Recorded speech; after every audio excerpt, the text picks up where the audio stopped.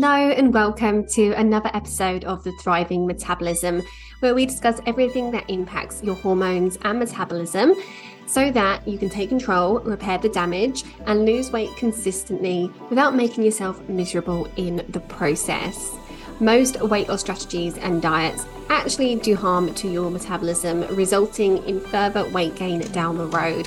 And it can be a particularly challenging time for women over 40 due to the hormonal and metabolic changes. So it's my mission to empower you so that you and your metabolism thrives and you never have to go through diet misery again. I'm Louise Digby, weight loss expert and founder of the Nourish Method to Lasting Fat Loss, where we've helped hundreds of women every year reignite their spark. As you may know, I talk a lot about how there's more to weight loss than calorie balance and how we need to balance hormones and rebuild metabolism for steady weight loss. But what if once you know what you need to do, you can't do the work? You can't make the changes stick for long enough to see results. This is such a common fear, this lack of self-belief and this fear of failure. And it sucks because if you don't try, you won't succeed. So what's going on here? Why can't we just do what we know we're supposed to do? We're told repeatedly that we just need to eat less and exercise more. And if you keep falling off the wagon, well, you just need to try harder. Maybe don't put yourself where temptation lies. Don't go out as much. If you're not feeling hungry, then you're not trying hard enough. And it's such bullshit. I just cringe when I see influencers saying these things when they just have no idea. And when it comes to willpower and staying consistent enough, this really is a combination of issues. There are physiological and physical factors like cravings and hunger. And, these are caused by your blood sugars crashing and deficiencies. And we'll definitely get more into that in another episode. But, there are also the other side of things, which is your mindset and the emotional attachment that we have to food, the relationship that we have with food. Now, some people might be listening who have never heard of the term relationship with food. And sometimes when I'm talking to someone and I say I'm talking about the relationship with food and I say those words, I get strange looks. And, they may be wondering who these people are who are forming relationships with food. However, I'm of course not talking about marrying pizza, although if I had to marry one food, it probably would be pizza. No, I'm talking about the emotional connection that we all have with food. Many of us have a very negative emotional connection to food. It can feel like food is the enemy, and it can really be like a bad human relationship where you want to break up with certain foods, but you just can't stop thinking about them. And you keep going back, even though you know that they're not good for you, right? Breaking up with unhealthy habits can be just as hard, if not harder, than breaking up with someone. And I think it's time that we acknowledge that. We see these clips and pictures online of people who have done these amazing transformations, who have gone to the gym every day for a year or more, and they've dieted and literally halved in size. And those people are incredible. They make it look easy, but it's not. Those people have worked so hard on their mindsets and radically changed their relationship with their food and their bodies. Now, I think it's pretty unusual for someone to not have some sort of emotional attachment to food. It's really how we're all brought up. As kids, if we hurt ourselves, if we're good, if we're quiet, then we're rewarded with food, often sweets. And even as adults, if we get a promotion, for example, we might go out for dinner to celebrate. If we get bad news, we might sit down for tea and biscuits to comfort ourselves. If we want to say sorry or get well soon or congratulations, we often give chocolates. And that all seems pretty innocent and nice until we think about the less healthy habits, like if you've had a stressful day or a bad day at work, maybe you come home and you comfort yourself with a bar of chocolate or unwind with a bottle of wine. Those unhealthy coping strategies that we use to numb the pain or to give us a lift, these are the true demons for those who struggle with staying consistent. This unhealthy relationship with food can manifest in a couple of ways. Firstly, using food to make ourselves feel better or to distract ourselves from stress and feelings. And secondly, the guilt and the shame we feel after giving in to cravings or comfort foods. None of it's helpful for your long-term success. And if you want to lose weight without the emotional roller coaster of cravings and comfort eating, guilt, binging, shame, and ultimately failure, then the key place to start is with improving your relationship with food. Of course, that's easier said than done. And just like most things, when it comes to health and weight loss, it's all about consistency. Having a healthy mindset is much like having healthy teeth. You clean your teeth every day to prevent problems, and you can get away with skipping the odd day without it being a big issue. But if you consistently forget to clean your teeth, you're going to develop problems. Well, mindset work is the same, and working on it consistently is key to maintaining resilience. So what can we do to start loosening this unhealthy attachment to food? Well, it's a complex issue and one that takes a lot of work and sometimes therapy to truly resolve. However, in the Nourish method, we find that a combination of focusing on nourishing your body instead of depriving it, as well as some simple mindfulness, is enough for most clients to improve their relationship with food. So firstly, instead of making a list of the stuff that you can't have or the stuff that you need to cut out when you're trying to lose weight, focus on what you can add in.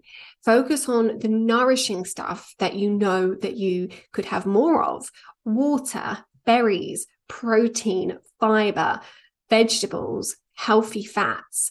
Focus on adding in these nourishing foods into your diet, and you'll inadvertently crowd out the not so nourishing stuff. Next is to stop using food rewards.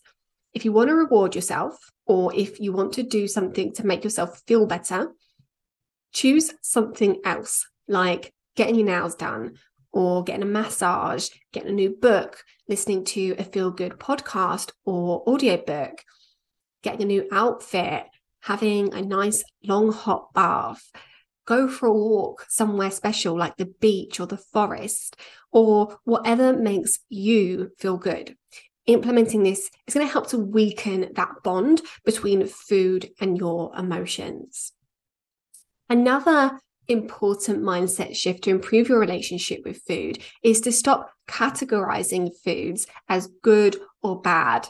And if you've ever done a diet, you'll have been told that you can have this and you can't have that. And every diet tells you something different, right? Plus, there's constantly news stories about the next food that's going to give you cancer or the next thing that's bad for us in some way or another. And if you put together all the foods that you've ever been told are bad, you probably wouldn't have anything left on your good list. And it's true that different foods do different things in the body, but no food only does good or only does bad in the body. And by calling foods bad, it makes you feel like you're bad when you eat them. And that makes you feel bad about yourself, guilty and shameful. And it's never helpful to feel like that. Feeling guilty about what you've eaten is not serving you. It's not preventing you from doing it again. It just makes you feel like crap. In fact, research has studied this, and it's studied willpower, and it's shown that people who feel guilty after eating something they've been told not to eat are more likely to go back and eat more of that food overall, compared to someone who's been told that it's okay to eat as much of that food as they like. Calling food bad triggers feelings of guilt, and that sabotages your progress. So these tips are a good place to start to improve your relationship with food. So focusing on nourishing yourself, stop using food as rewards, and stop calling foods good or bad, or fattening or slimming, or any other variations of that. Okay, so let's go through a reader's letter. Now, remember, if you'd like me to answer your question on the podcast, please email it to louise@louisedigbynutrition.com with the subject podcast. So let me just pull this up in front of me. So this one says, I have tried so many diets and fads with varying success. I find it really hard due to having polycystic ovaries. I have a couple of pounds, I can lose a couple of pounds, and then no matter how hard I try, it just won't shift, which then starts the cycle of comfort eating and undoing all the hard work I have put in. Would appreciate any tips or advice to overcome this. Okay, so polycystic ovaries, or PCOS, is a condition where the ovaries develop cysts, and it can be quite painful, and it can cause heavy bleeding, irregular periods due to disrupted ovulation, and it can also result in severely disrupted hormone balance. And I think whether or not those listening have PCOS, I think you can probably all relate to the struggle of trying really hard and not seeing results, and then giving up and comfort eating or binging, and then feeling like crap about yourself. Pretty much what we've been talking about today. Now, with PCOS, it's very common to have insulin resistance, which is where your body becomes less sensitive to the effects of insulin, meaning you have to produce more of it. And that's not good, because insulin is our fat storage hormone. And I went through that in episode 1. Now, those with PCOS, they may have had their blood sugars or their HbA1c tested, and they may have been told that their blood sugars are fine. But those tests aren't perfect. They're not a perfect test for insulin resistance, and you can definitely still have it. And it's safe to assume that you probably do have some level of insulin resistance if you have PCOS. And if you're struggling with your weight, there's probably going to be some degree of insulin resistance, whether you have PCOS or not. And taking steps to address insulin resistance is only going to be helpful whether you have it or not. Now, with PCOS, you can also have high testosterone. Now, something that is rarely mentioned is that there's different types of PCOS, and often people who are diagnosed with PCOS aren't actually told what type they have. There's insulin resistance PCOS, which is what I just described, and that affects about 70% of sufferers. Then we've got post-pill PCOS, which develops after coming off of the contraceptive pill. There's adrenal PCOS, and this is caused by an abnormal stress response, and about 10% have this type. And then there's inflammatory PCOS, and this is caused by chronic inflammation, which causes the ovaries to produce too much testosterone. Now, with the right intervention, PCOS is absolutely manageable and even reversible in some cases. How you would go about addressing it will depend on the type that you have, but there are some core themes for all types. So firstly, managing blood sugars. This is a big topic, but to start with, we want to be managing blood sugars because this is going to have an impact on everything: the insulin resistance, inflammation, your sex hormones, your stress response. It's linked in with everything because it's really the core of what we want to do for anyone who is struggling with any problem. So to get started with that, we want to be thinking about minimizing sugar intake and your refined carb intake as well, ensuring you have plenty of protein in all of your meals, by the way, not just in your dinner, and lots of fiber as well. Those are some of the basic steps of balancing your blood sugars. Next, we want to make sure that you're staying active. So strength training is particularly helpful for lowering your insulin levels. Sometimes doing too much cardio can be counterintuitive because it can drive up your stress hormone levels, which, as we've just discussed, isn't helpful. So switching up some of your cardio for strength training can be really helpful. And then you might want to consider some supplements. Supplementing magnesium, inositol, and if you're not taking any medications, then berberine. These are all really helpful for managing blood sugars, and magnesium is particularly helpful for managing your stress response and, calming your nervous system down. And there is so much more than that can be done, but the specifics would vary depending on each individual. Now, Another thing I want to say here is that we see women with this problem of not being able to lose weight despite trying really hard all the time. And the vast majority do not have PCOS. And it's understandable to blame the PCOS, but that might not be the problem, or it might not be the only problem. It's definitely a symptom of PCOS, having weight loss resistance or difficulty losing weight. But just because you have PCOS doesn't mean that it's something that's definitely going to stop you from losing weight, or it doesn't mean that it's an obstacle that you can't overcome. And there could be other imbalances going on that might be contributing to your stubborn weight. Whatever the cause of the stubborn weight is, please don't see PCOS as a complete barrier to weight loss, because it really isn't with the right intervention. Okay, so now it's time for my favorite thing that I've learned this week. And this is the theory that protein deficiency drives overeating. Now, my clients will know that I bang on about eating protein constantly, and we're well aware how important protein is for filling us up and preventing cravings and supporting hormone balance and much more. But the interesting development is that an actual deficiency of protein is causing us to eat more calories overall. Over the past few decades, there has been a shift towards super processed foods becoming a bigger part of people's diets. And despite these super processed foods being very high in calories, we're eating more calories overall than we used to, or we're eating more food overall than we used to. And super processed foods are high in carbs and fats and very low in protein.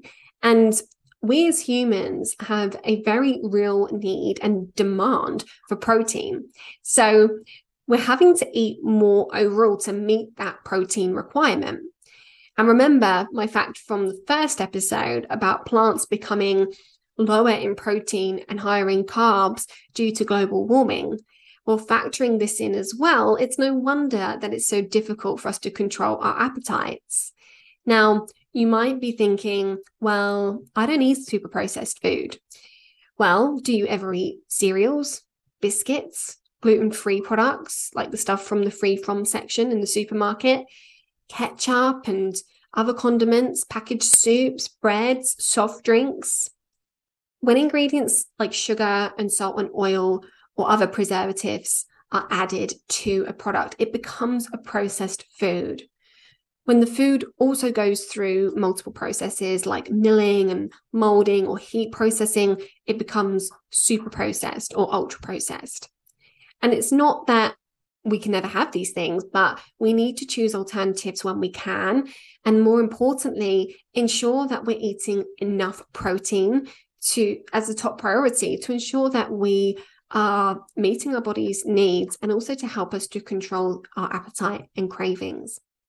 If you feel like you don't know where to turn or what to do to start feeling better in yourself and reignite your spark, then we're here to help. We offer a free, no pressure discovery call so that you can chat with our team and work out what the best next steps are for your health journey, whether that's to work with us or not.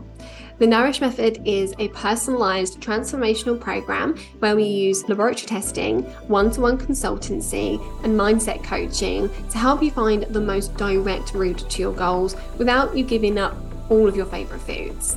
And if you're a good fit, then we'll walk you through what that could look like for you. To book a call, visit louisedigbynutrition.click/discovery, and you'll be able to find that link in the show notes.